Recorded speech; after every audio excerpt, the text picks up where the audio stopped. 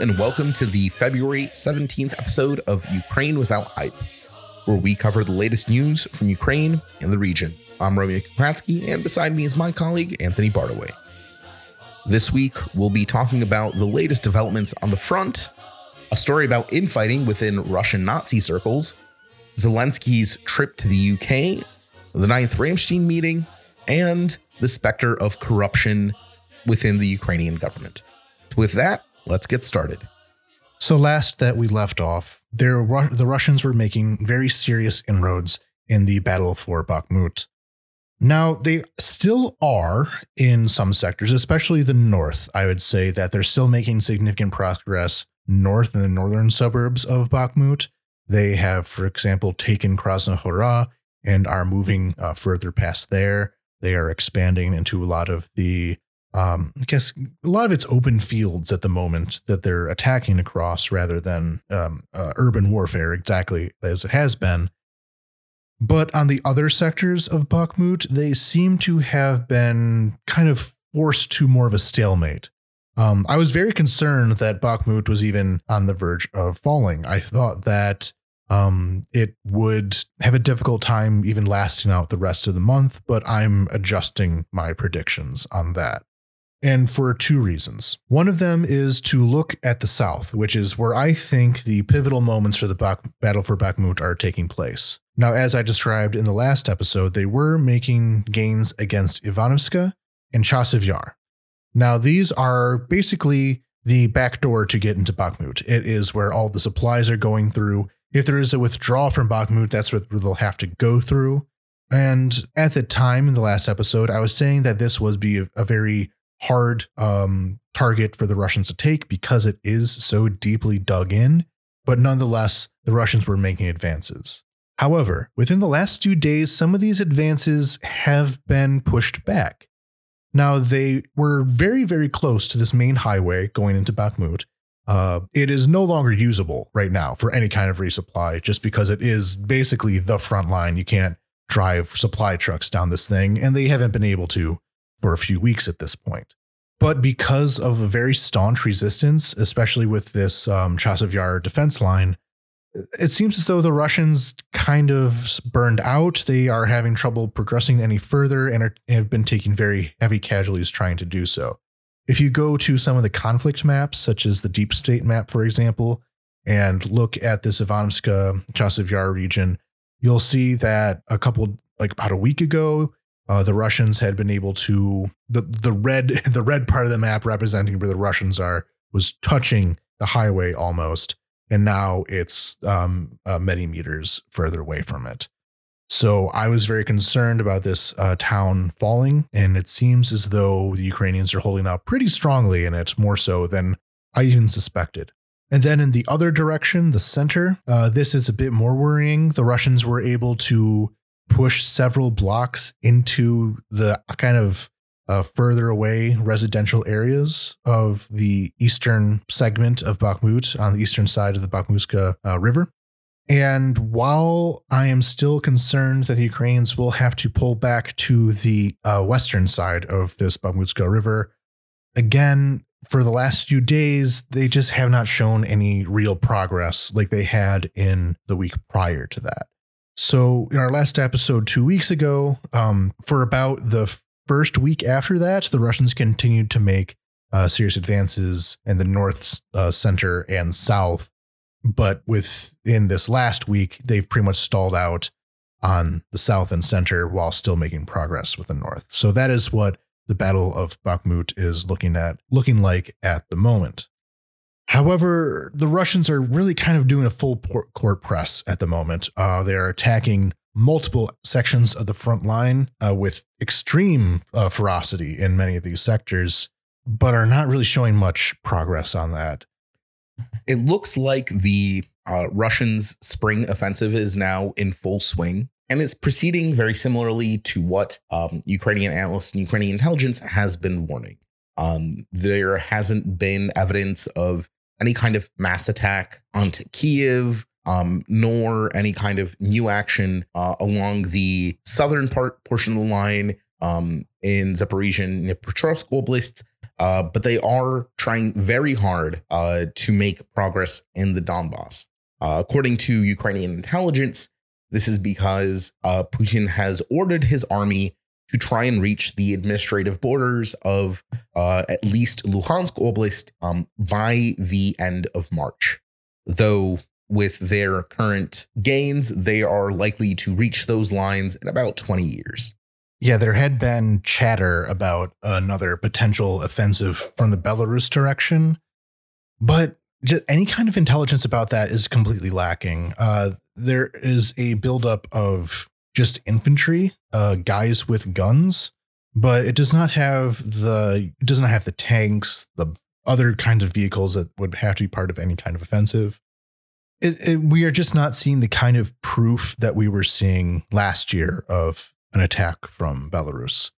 There had been some more, I'd say, diplomatic pressure on Belarus to join the war. Lukashenko recently had a press conference where he just kind of timidly mouths all the normal Kremlin talking points. He's had more meetings with Putin. Seems Putin's really trying to push him more to join the war, but there's really not any. In fact, Lukashenko and Putin have another meeting coming up next week at one of Putin's residences in Russia. So Russia is definitely putting pressure on the Belarusian army to actually join the offensive. But again, the same caveats that applied a year ago still apply now and will continue to keep Belarus, the Belarusian military, out of direct involvement with the conflict. And within the last year, there has been so much buildup on this northern border. All the bridges are blown. All the roads are destroyed into Belarus. It is heavily dug in, heavily mined. Artillery zeroed in on every possible crossing that the Belarusians could make into Ukraine. And ultimately, it is a swamp. And that was a problem in the best of times before all these preparations were made last year. And now this year, where your options are either go directly through the swamp or try to build a makeshift bridge while getting blown up by artillery fire, is not a plausible direction of combat. They may still try it. I'm not taking off the table that they could try it, but they would fail miserably with thousands upon thousands of dead, and would likely lead to the overthrow of the Belarusian occupation regime. And as for other areas of Ukraine's northern border, such as Chernihiv and Sumy Oblasts, while the Russians have stepped up their shelling in recent weeks of settlements in the area, there has also not been any noticeable troop buildups that would presage a ground invasion down that way. So it really seems that Russia is doing its best to push through in the Donbass and are not expanding their offensives to any other part of the front. So what we're seeing right now could be this spring offensive. I think it is. There's still some chatter that there's still something even bigger coming, but we don't see, there's no evidence of the resources needed for anything larger. As far as we can tell, going by both government reports and OSINT analysis, Russia doesn't have a secret army staged in the back pocket. We're not looking at a return of the Skywalkers scenario where somehow Palpatine returns. This is all they have. And they're using whatever they have. And even with these conscripts, these Mobics who are drawn up to reinforce the offensive, a lot of them, well, there are units made up of them, but so many have been channeled into just backfilling existing units, such as, for example, one video coming up of a group of mobilized soldiers from, I believe, Tuva, were being told that they were now part of the Donetsk People's Republic's military. And we're not giving any directions once they got there, and were just robbed by Russian soldiers. So we've seen the story 100 times of these Mobics not being put into very good use, other than just more meat for the grinder. They aren't really forming significant additional army groups, like actual combined arms, that units of any large size that could be used for any new kind of special offensives, they're mostly being used for backfilling. And that's not the kind of thing that's good news for them.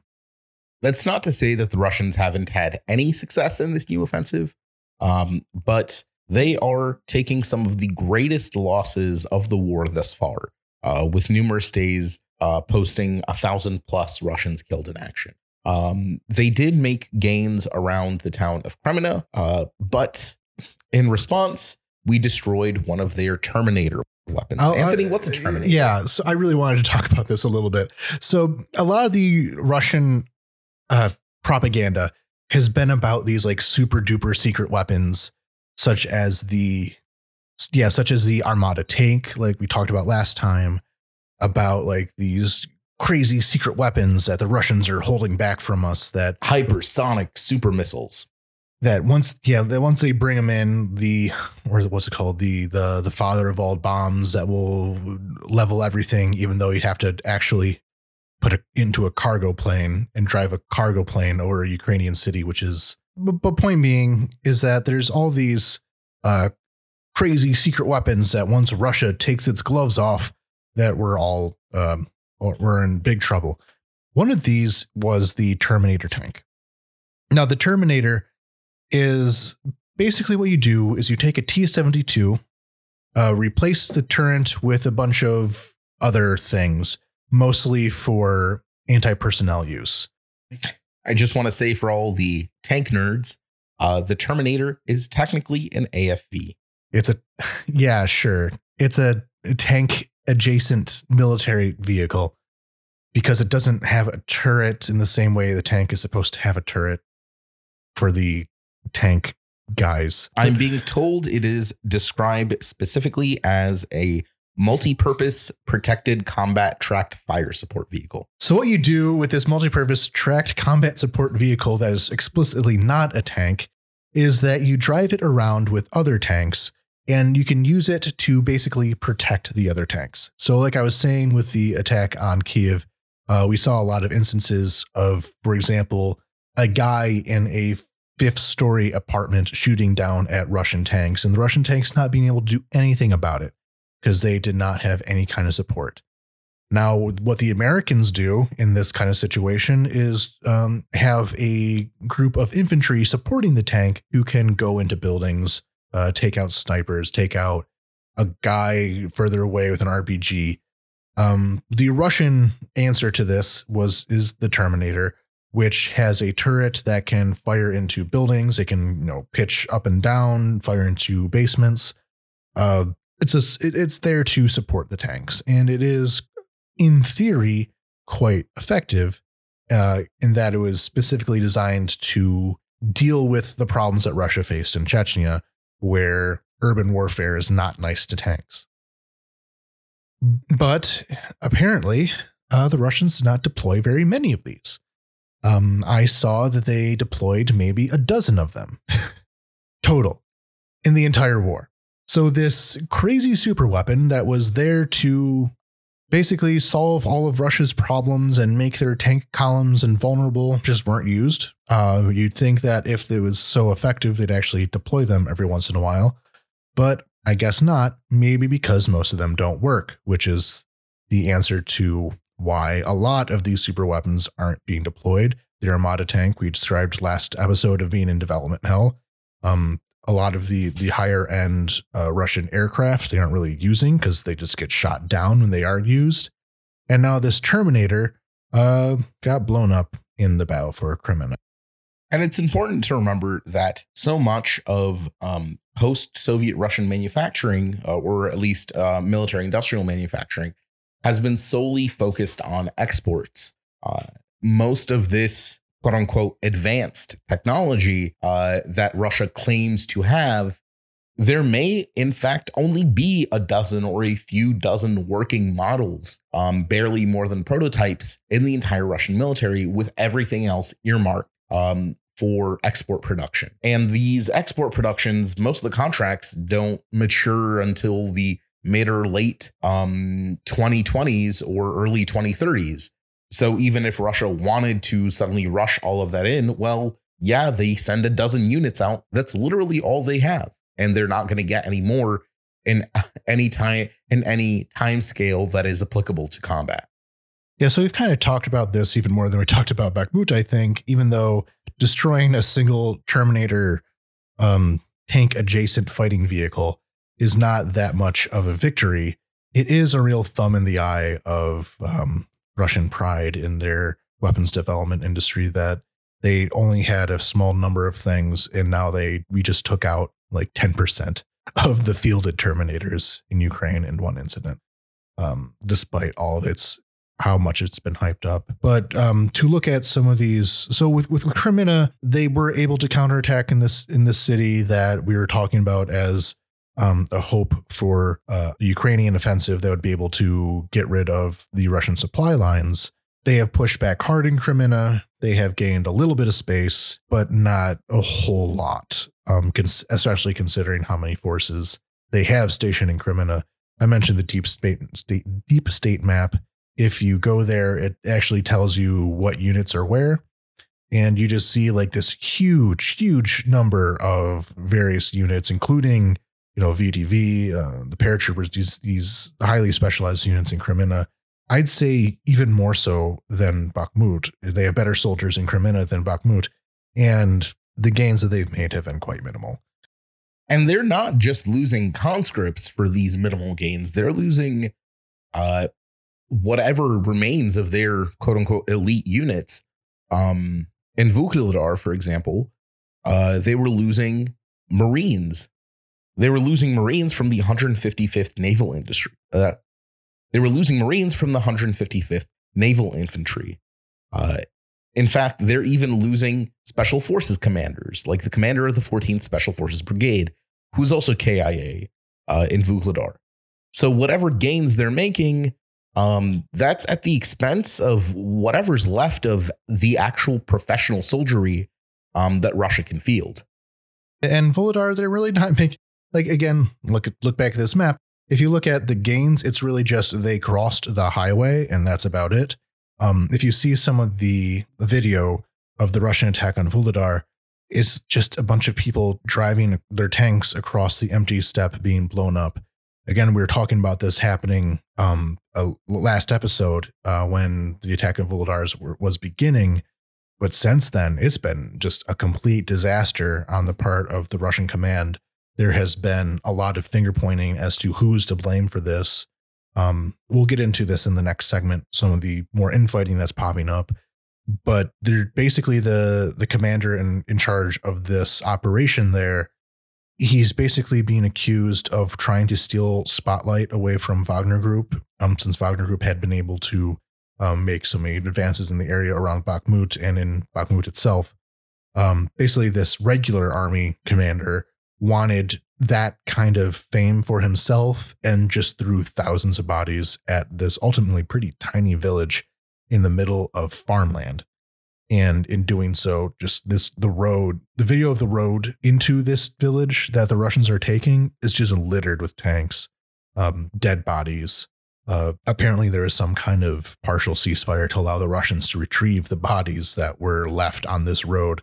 I was kind of surprised by them allowing that to happen while still in the middle of active combat, but nevertheless, they were able to take just this tiny little dirt road that was clogged with human bodies. They're able to kind of bring them back home. But it's been a very expensive battle, and it seems as though they want to stop, but just aren't. So we'll see how much farther that goes. And the same thing with Avdiivka. We've talked about Avdiivka a lot on this program, but the Russians there basically try to do the same thing.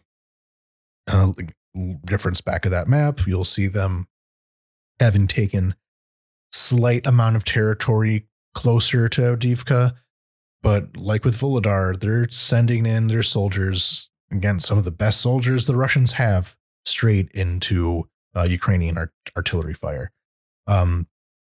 So these tactics that had been used with Bakhmut to some success, like quite a lot of success, really, compared to anywhere else on the front line, of taking soldiers and basically throwing them on suicide missions until Ukrainians run low on ammo or eventually just break against the waves of human bodies. they're able to get away with that with Wagner Group because they were using convicts who everyone really doesn't like anyway.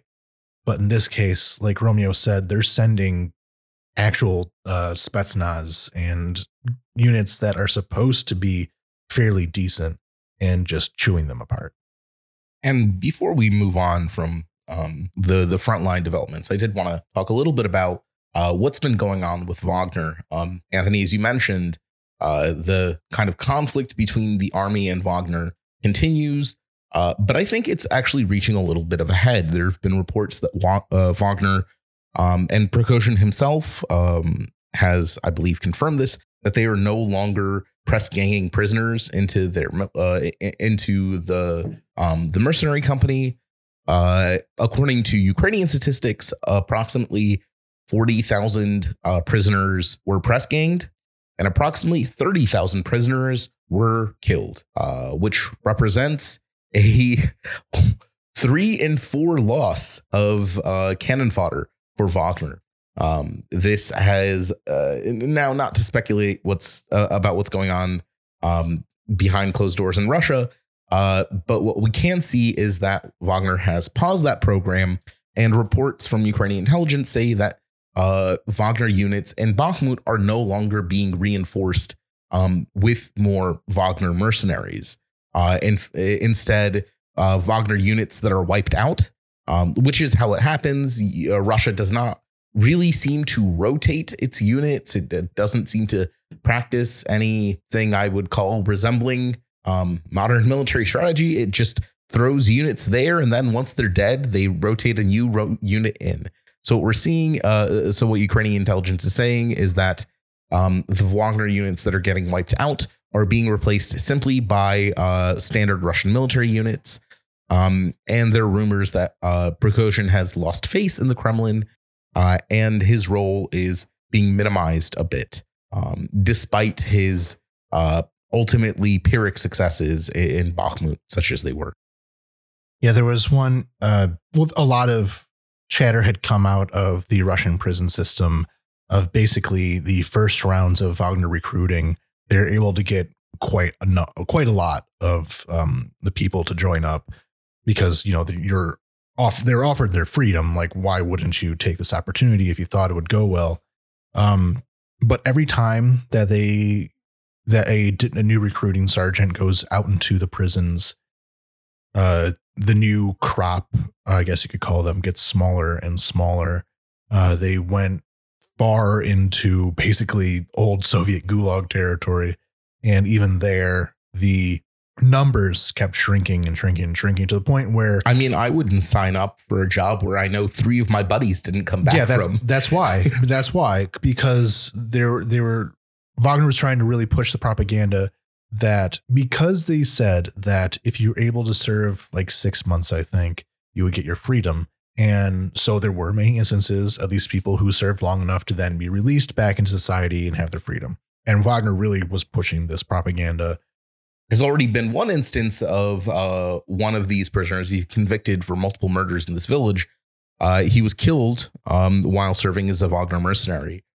And the victims, like the families, the victims that he murdered, started raising a stink about him being buried in the village with military honors. Because again, he was convicted for multiple murders in that village. So there's already discontent, starting with discontent with kind of releasing or whitewashing these convicted murderers and other violent criminals. These aren't white collar criminals that are signing up for Wagner. Mostly these are scum, even by Russian standards. And Russians themselves, at least some of them, don't seem very happy about that. Yeah, but as I was saying, like, news gets back to the prisons, people talk, and they know that joining Wagner is essentially a death sentence. And even if you have, you know, another 15, 20 years to go on your sentence in this horrible place in the Russian Arctic, it still might be better than, I mean, on one hand, you're slaughtered. breathing, and on the other hand, you're not. People tend to prefer breathing. And they're well aware of this. So it wasn't that Wagner actively chose to not recruit prisoners anymore so much as they kind of tapped that well. The well is completely dry at this point. There's nowhere else to go. They took everyone who they possibly could. And so they just had to stop. And Prigozhin actually came out with a video a couple days ago complaining about that situation, about how Wagner is now combat ineffective to the point where what they're doing right now, they can keep going. But if they want to do any more offensive after this one, they don't have the manpower for it. He's complaining about how the army wasn't giving them the supplies that they used to. So it seems like Prigozhin, in addition to his strategy of just recruiting convicts and hoping that there's enough convicts to do what you need to do, it seems like his political reaching was too far, and the army is no longer going along with it. We'll see where he goes in the battle for Bakhmut. They will use up whatever resources they have available to them right now. And then after that, they're pretty much dead in the water unless they find a new strategy. But one more thing about the front line to bring up, just because it is horrifying that this is allowed to be the case. So Starlink is the satellite internet provided by the company SpaceX, owned by Elon Musk. For a very long time, this has been one of the main ways that people on the front line have been able to get internet access. Rural Ukraine isn't exactly fantastic when it comes to, 3G, 4G, or LTE internet connection. But that's especially the case now where a lot of that infrastructure has been destroyed. So satellite internet, especially through Starlink, has been quite invaluable. So Elon Musk recently came out with a statement that is probably not true, but he came out with a statement that Starlink would no longer be able to be used for drones. Drones and their connection to various surveillance being used offensively. Musk said that he didn't want his product to be used for offensive capabilities wherever he saw it. He was okay with it still being used for civilian, but rather not military purposes, which is absurd. We'll get to why it's not as bad as it sounds in a second. But first, I just want to say that the idea of having strategic resources in the hands of a single person who is any single person, but it becomes especially worse when they're as flaky and just unintelligent as Elon Musk.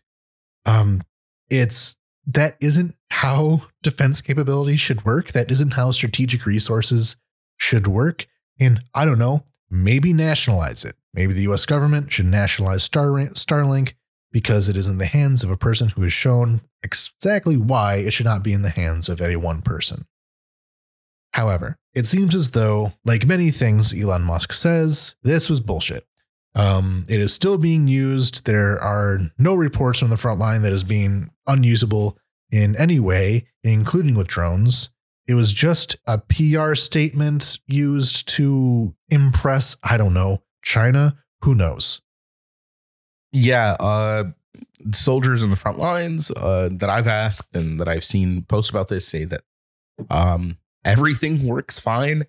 And I want to say that from a technical perspective, there's not really a lot of ways that SpaceX could really prevent Starlink from being used for any sort of purpose, including military purposes, beyond simply shutting down connectivity in those areas. Otherwise, there's simply technically no real way.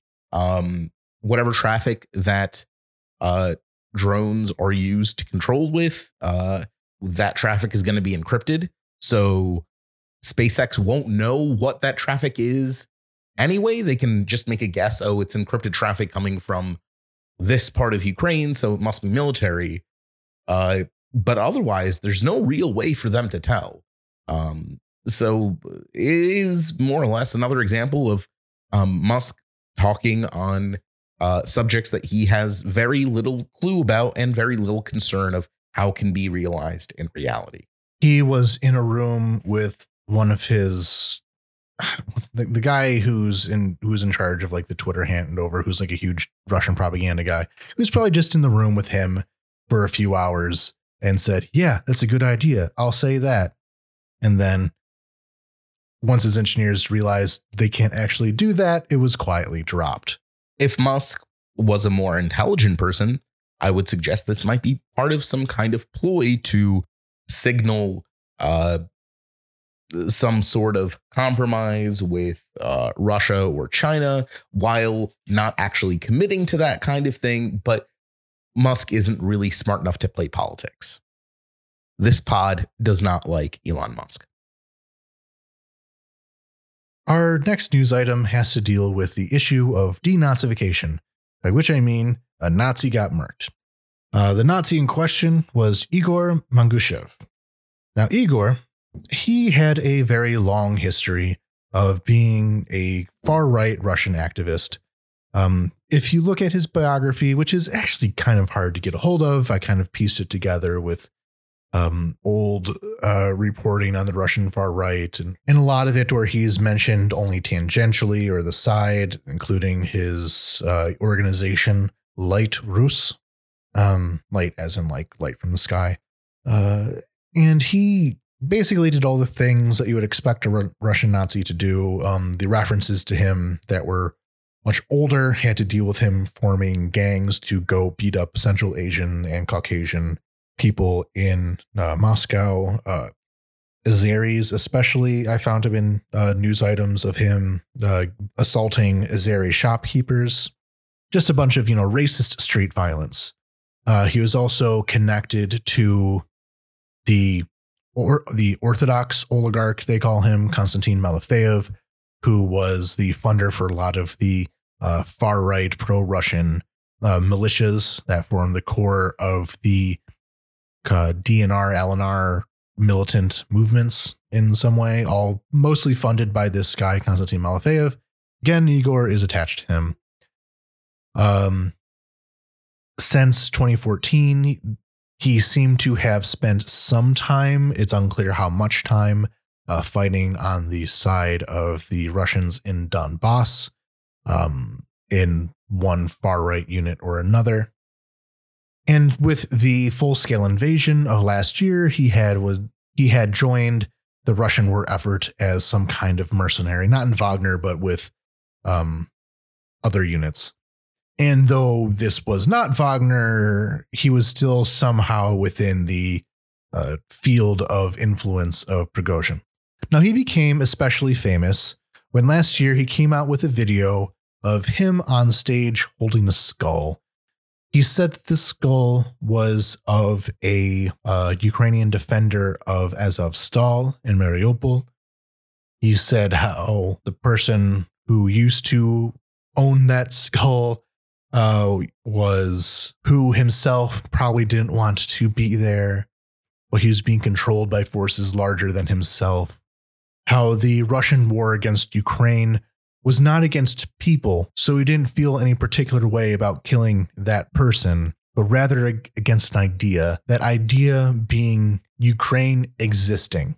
And because it was a war on an idea, Russia could not make peace with Ukraine at all. So keep that in mind. I'll tell everyone saying that Ukraine just needs to reach some kind of peace agreement with these people who say that there cannot be a peace agreement. And because it's a war against idea, everyone who carries that idea must be killed. Just an open call for genocide by a guy holding a skull who's a Nazi actively at war and killing people of that group. It's just genocide, like pure genocidal behavior. But his story ended this month when apparently he took a shot to the back of the head. Now, my immediate reaction to it being a shot in the back of the head made me think, oh, so he was fragged by internal fighting. People do get shot in the back of the head in normal combat, but it seemed a bit coincidental. Then it came out that he was shot in the back of the head at a 45-degree angle by a short-barreled weapon, aka he was executed. This was gangland execution-style shooting that put this guy down. I do not mourn this person. I'm quite happy that someone took him out, actually. But news of this execution came with it a bunch of theorizing about who would have done it. Now, there's some Ukrainians who were hoping that this was essentially a Ukrainian special forces operation deep into Russian-held territory. But that seems improbable to me. What seems more probable was this was an internal hit. Now, one version of this internal hit discussion was that he was being robbed. Maybe he was robbed. We're talking about criminals here. He probably was robbed in some way. But what's more likely was this was an internal purge. There has been quite a lot of infighting between this ultranationalist faction and the formal military. And it seems as though the ultranationalists have been losing, as we talked about with Prigozhin. There is a lot of infighting within the far right itself. It could have been just internal conflict there. Also, keep in mind that all these people are, in fact, organized crime. They are gangsters. Gangsters kill each other, and it's easier to execute a criminal rival on the front lines of Ukraine than it is in Moscow. So there are many ways that this could have happened, but I just keep being reminded of how after 2014, there were all these kind of far-right political entrepreneurs in the DNR and LNR that came with all their ideas, that wanted to be the guy in charge.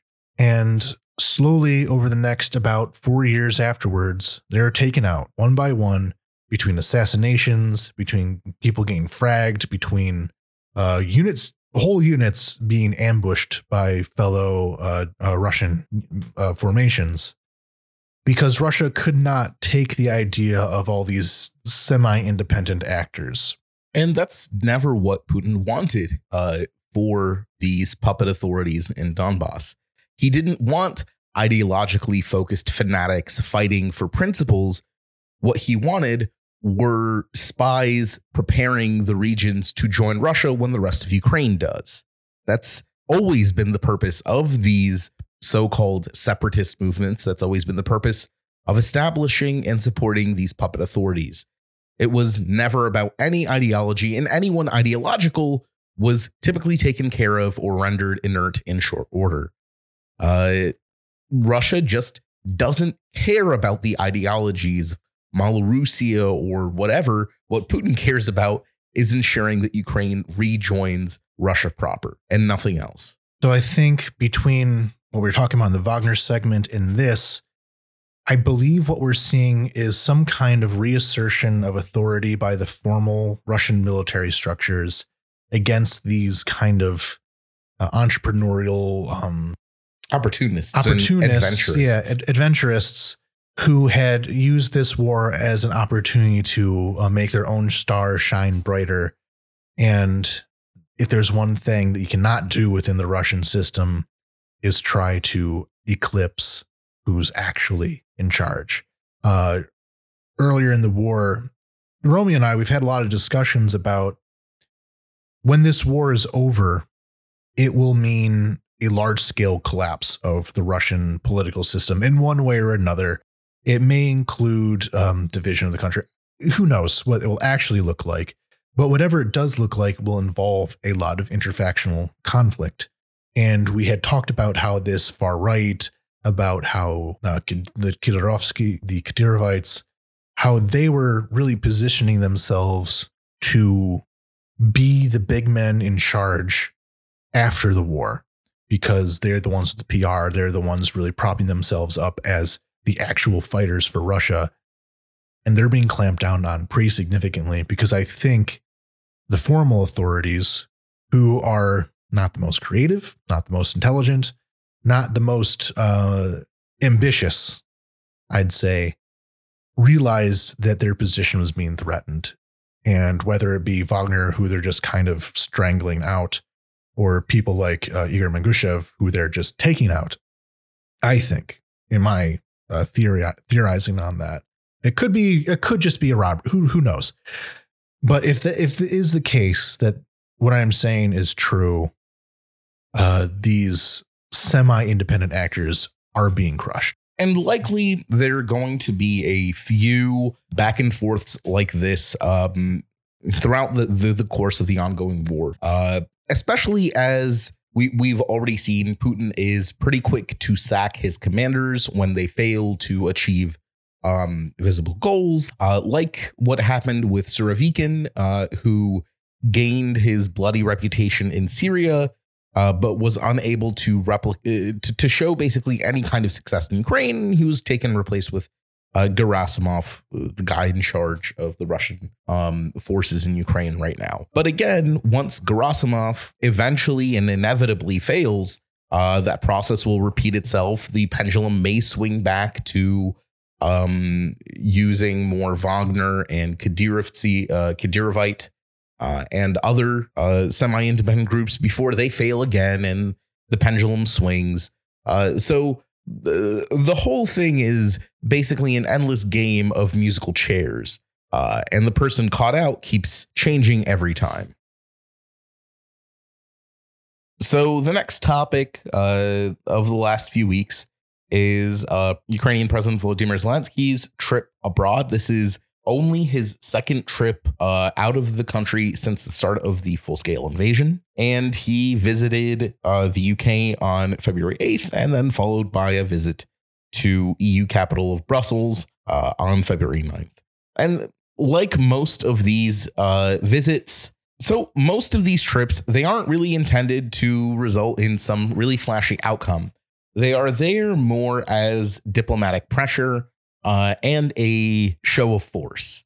Zelensky has been targeted by Russians, or was targeted by Russian assassination squads early in the war.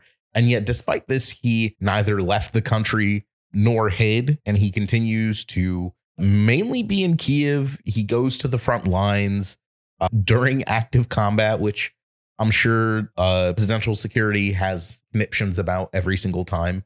But this is a man who, for a civilian politician, leads surprisingly from the front quite often.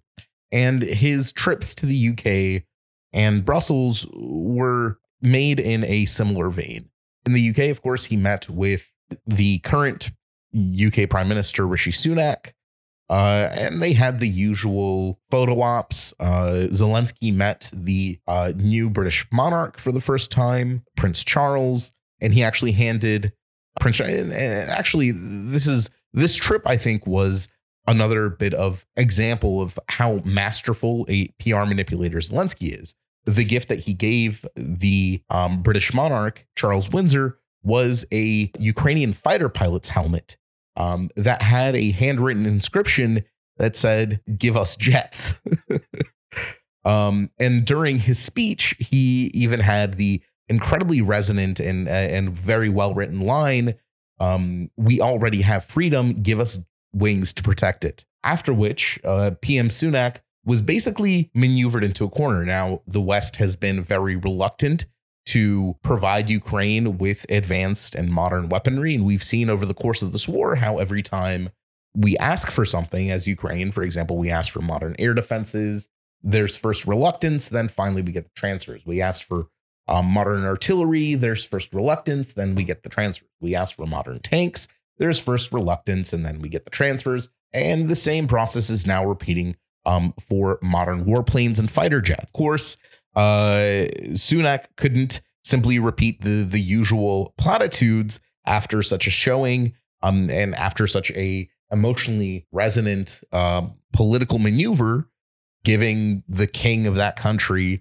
a fighter pilot helmet, saying that very resonant and very impactful phrase of "give us wings to protect our freedom." So, of course, he had to say that the UK is now at the stage of considering how to provide Ukraine with fighter jets, though no decision has been made. But this does show that there is at least progress in that front. And likely that is why Zelensky agreed to this trip in the first place, to push Western partners. And the UK has been one of the more pliable partners in this regard. They've been on the forefront of authorizing a lot of these modern arms transfers. And then this was likely another step in that direction. And of course, Zelensky stopped by Brussels afterwards, though there was less progress there. Brussels, as usual, made the typical noises of supporting Ukraine for however long it'll take, promising that we will be part of the European community and so on.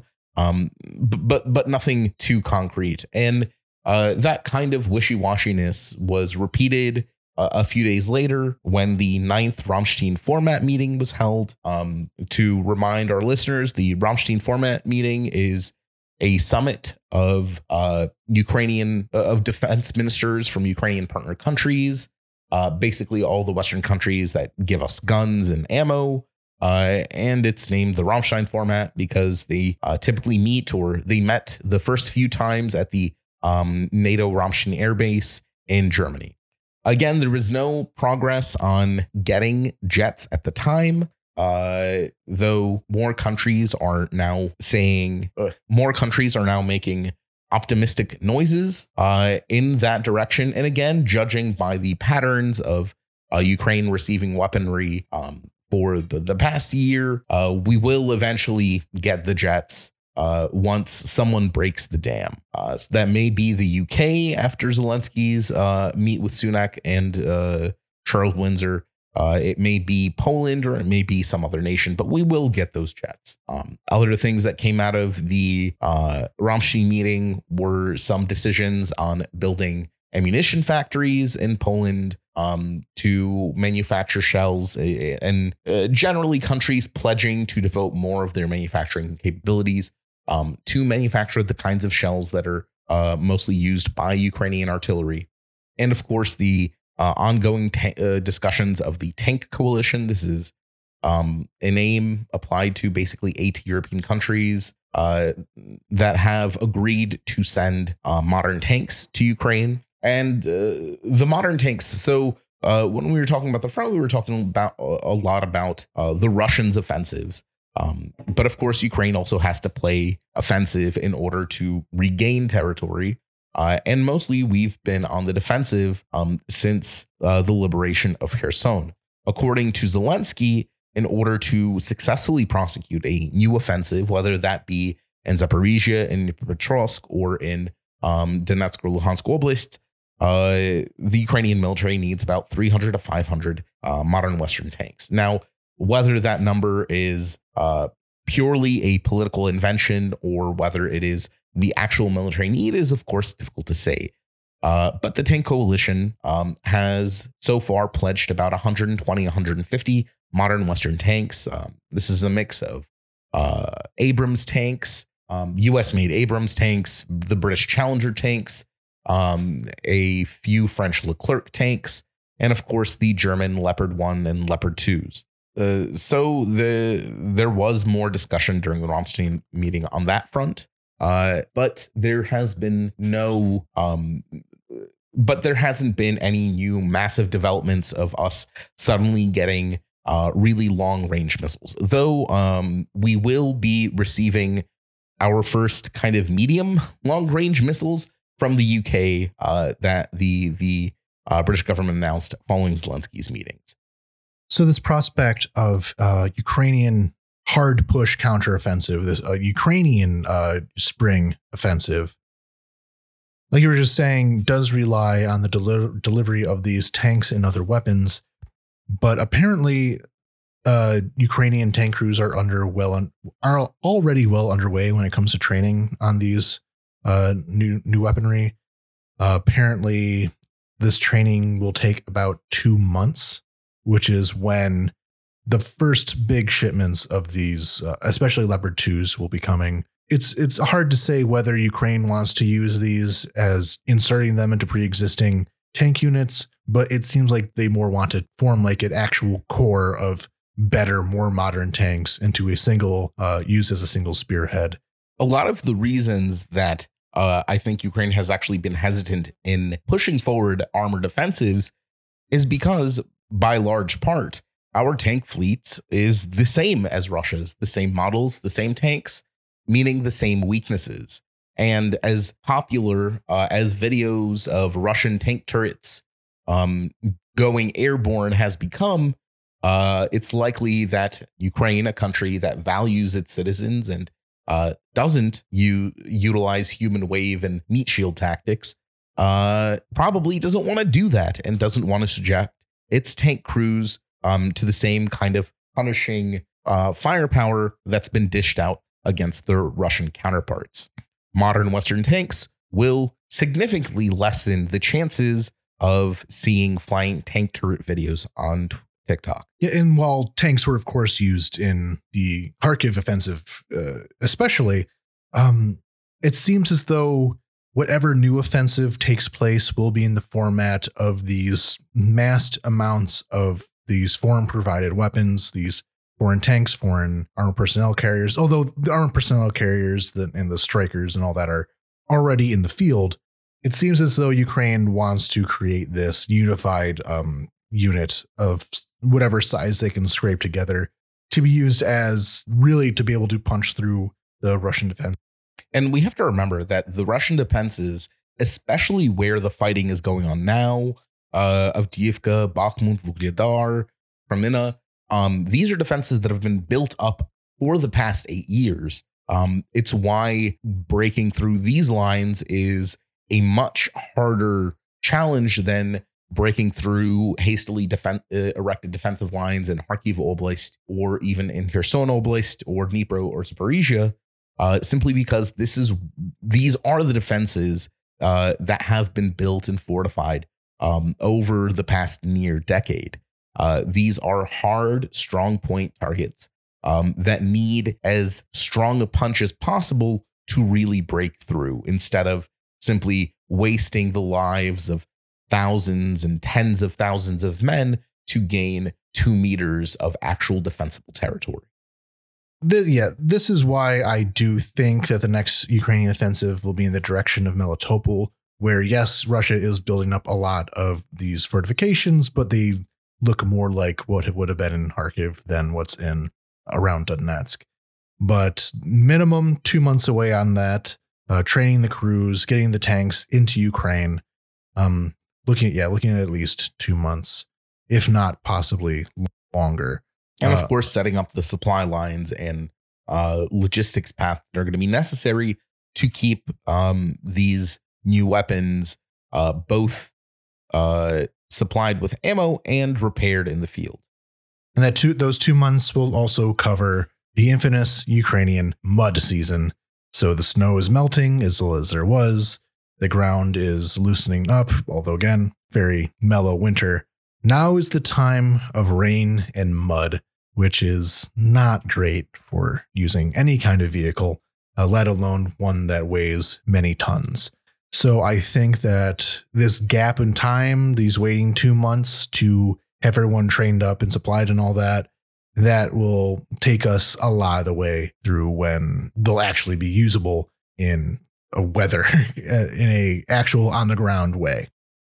Exactly. Like, the Ukrainian military learned a lot from the initial Russian invasion, including that sending tanks through swamps in the middle of mud season is probably not the best idea if you want to continue using those tanks in the future.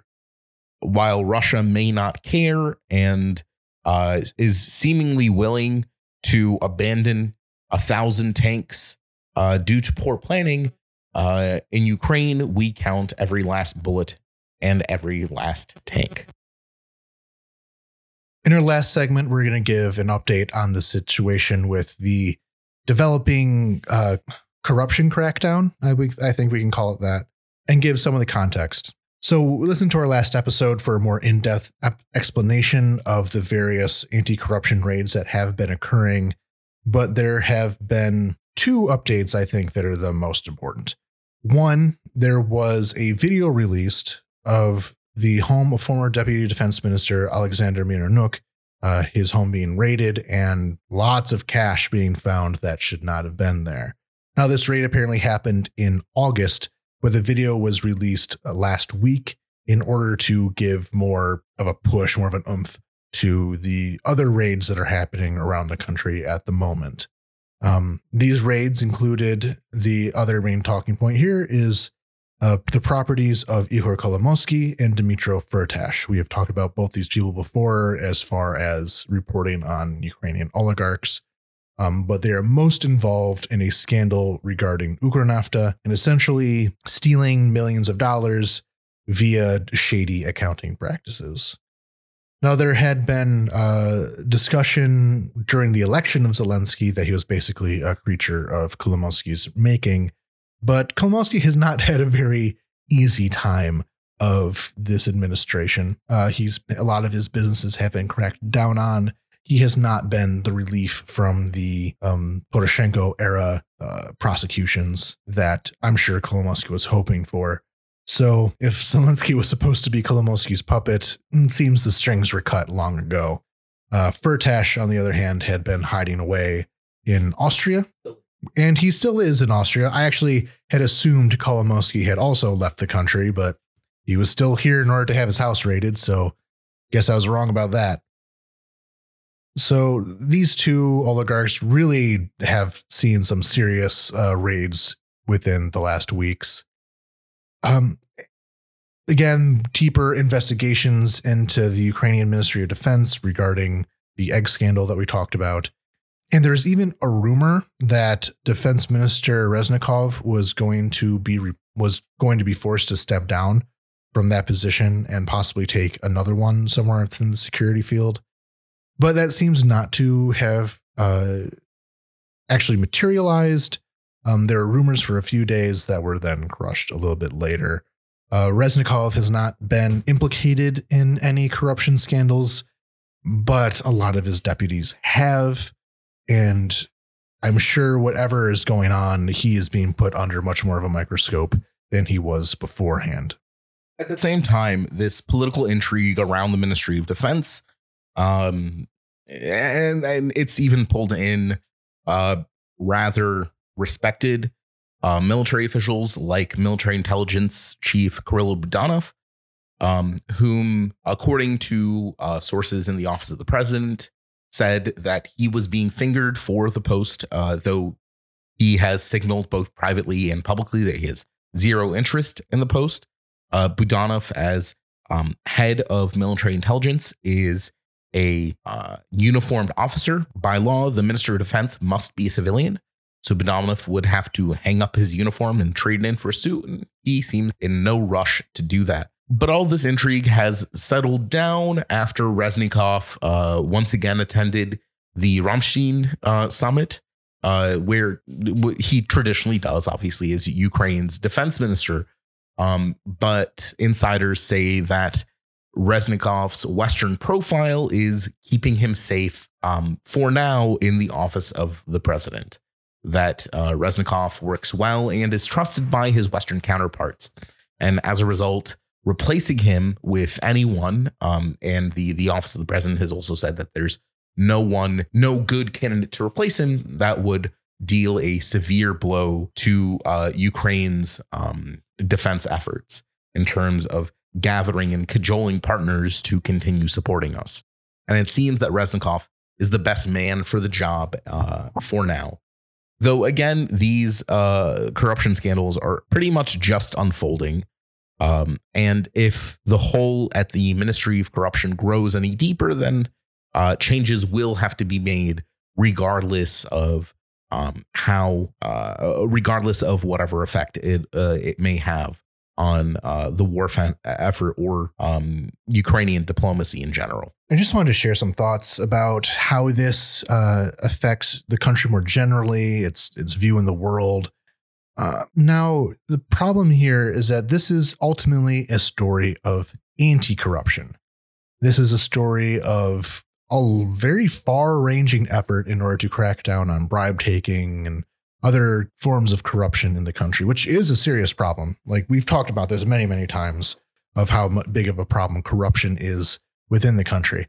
But the story here is anti-corruption. We are hearing these scandals because of anti-corruption investigations, of anti-corruption actions and prosecutions.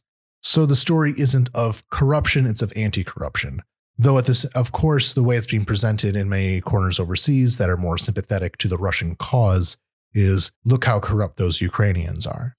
When this is an example of Ukraine fixing that corruption and working for the better. So that is really what the framing should be, is the country getting better even in the middle of a war, when anti-corruption is actually quite a lot more difficult to do. It's something that requires a lot of political capital. It's something that requires a lot of stability within your enforcement agencies. So be able to do this in the middle of the war is all the more difficult.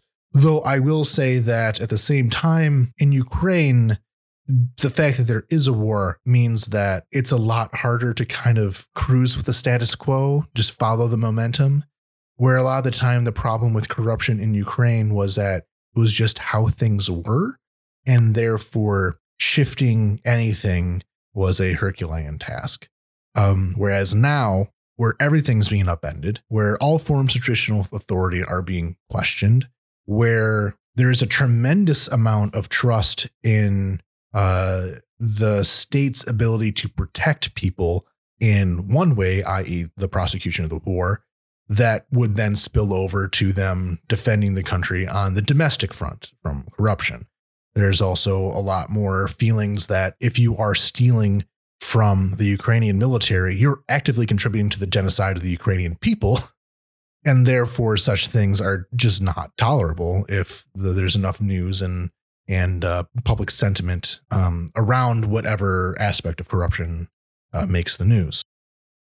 Though at the same time, that hasn't stopped MPs from trying to keep the traditional systems alive. In fact, MPs have actually been stalling on a bill to return to online asset declarations. This was one of the major anti-corruption reforms that Ukraine implemented, is that all MPs must submit a accurate list of their assets when they enter parliament. Those who submit inaccuracies in that document or that omit assets that they otherwise own are criminally liable under anti-corruption statutes for doing so.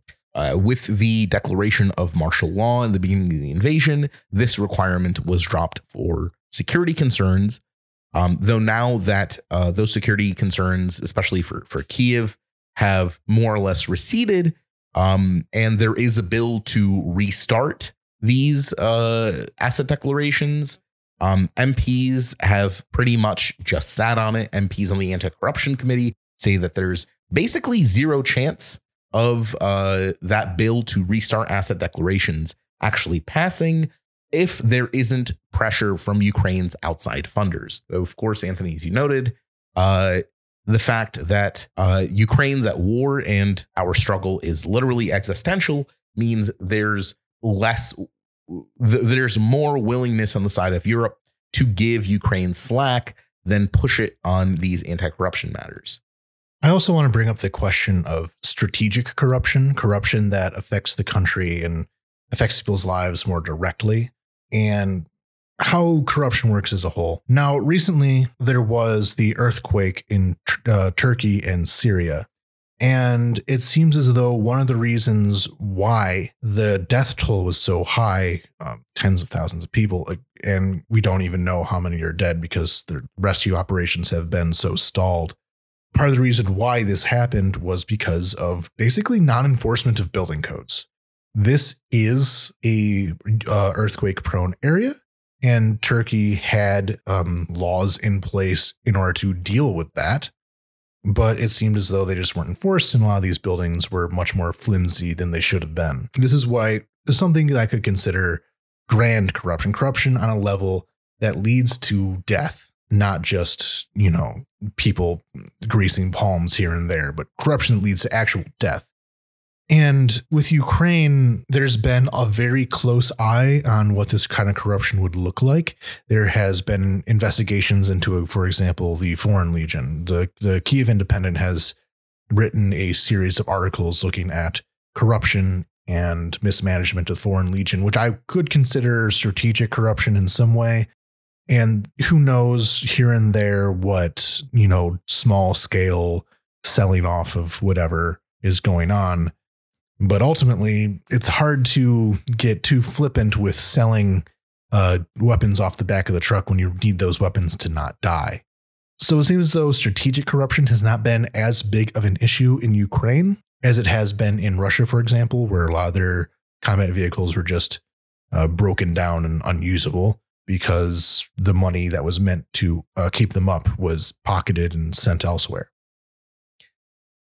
So we need to really keep an eye on this issue of corruption that isn't just theft, but actually inhibits national security.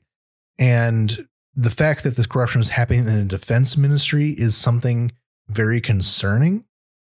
But ultimately, it was about selling eggs for inflated prices. Yeah, I was kind of being flippant, but I'll kind of go. But ultimately, it's about buying food for more expensive than it should be, which takes away money that could be used in a better way, but it's not selling off rifles that should be used by soldiers. Or providing soldiers with winter uniforms that are literally thinner than their summer uniforms. Yeah, that's a real thing that just came out, I think today or yesterday, recently, that the Russians were giving winter uniforms that were basically paper thin, worthless nonsense. Speaking of which, the head of logistics for Russia's Western Military District just jumped out a window today. Those windows. I wonder what led to her tripping over a stack of money right off her windowsill. Now, in Ukraine, we haven't had any scandals develop that reach that level of treason, really. But it is still something to always keep in mind and always be vigilant about. Not to promote a narrative that Ukraine is somehow inherently corrupt, but the way corruption is beaten is with constant and unceasing vigilance. Being aware of and attentive to scandals of corruption is how you tamp down on corruption. And ignoring it and saying, well, we're at war, well, it's not the time, is how you end up with a system like Russia's. That's all we have for you this week. Next week will be the 1-year anniversary of the invasion, from releasing on the 17th. So yeah, exactly 1 week away from the release date of this episode will be the 1-year anniversary of the invasion. We'll be talking about that a bit. I'm sure we'll have thoughts. Although, honestly, I'm kind of expecting that day to be a serious missile day. The weather forecast for the 24th is missiles, and it's going to be horrible. And I'm going to sleep in my hallway to not be near any windows. But anyway, in the meantime, thank you all very much for listening. If you wish to support this podcast, please let us tell your friends, tell your family, share us on social media. If you would like to support us financially, you can go to Ukraine Without Hype, or you can go to patreon.com/Ukraine Without Hype. And I've also actually, before I completely sign off, I did make a Linktree page. Now, we've had a lot of requests from our patrons and other people just contacting us through Twitter or whatever of what is considered a good group to donate to, where you should direct your money. So I made a list on the Linktree, which is found on our Twitter page. I'll also be posting it on Patreon because I think I've forgotten to do that.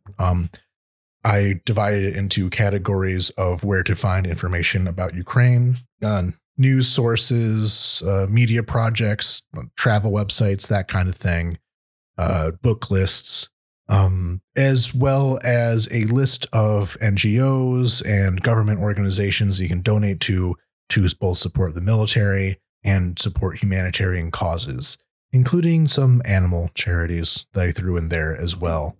So if you were asking that question, who do I give money to because the Red Cross sucks, go to that Linktree and pick what looks best to you.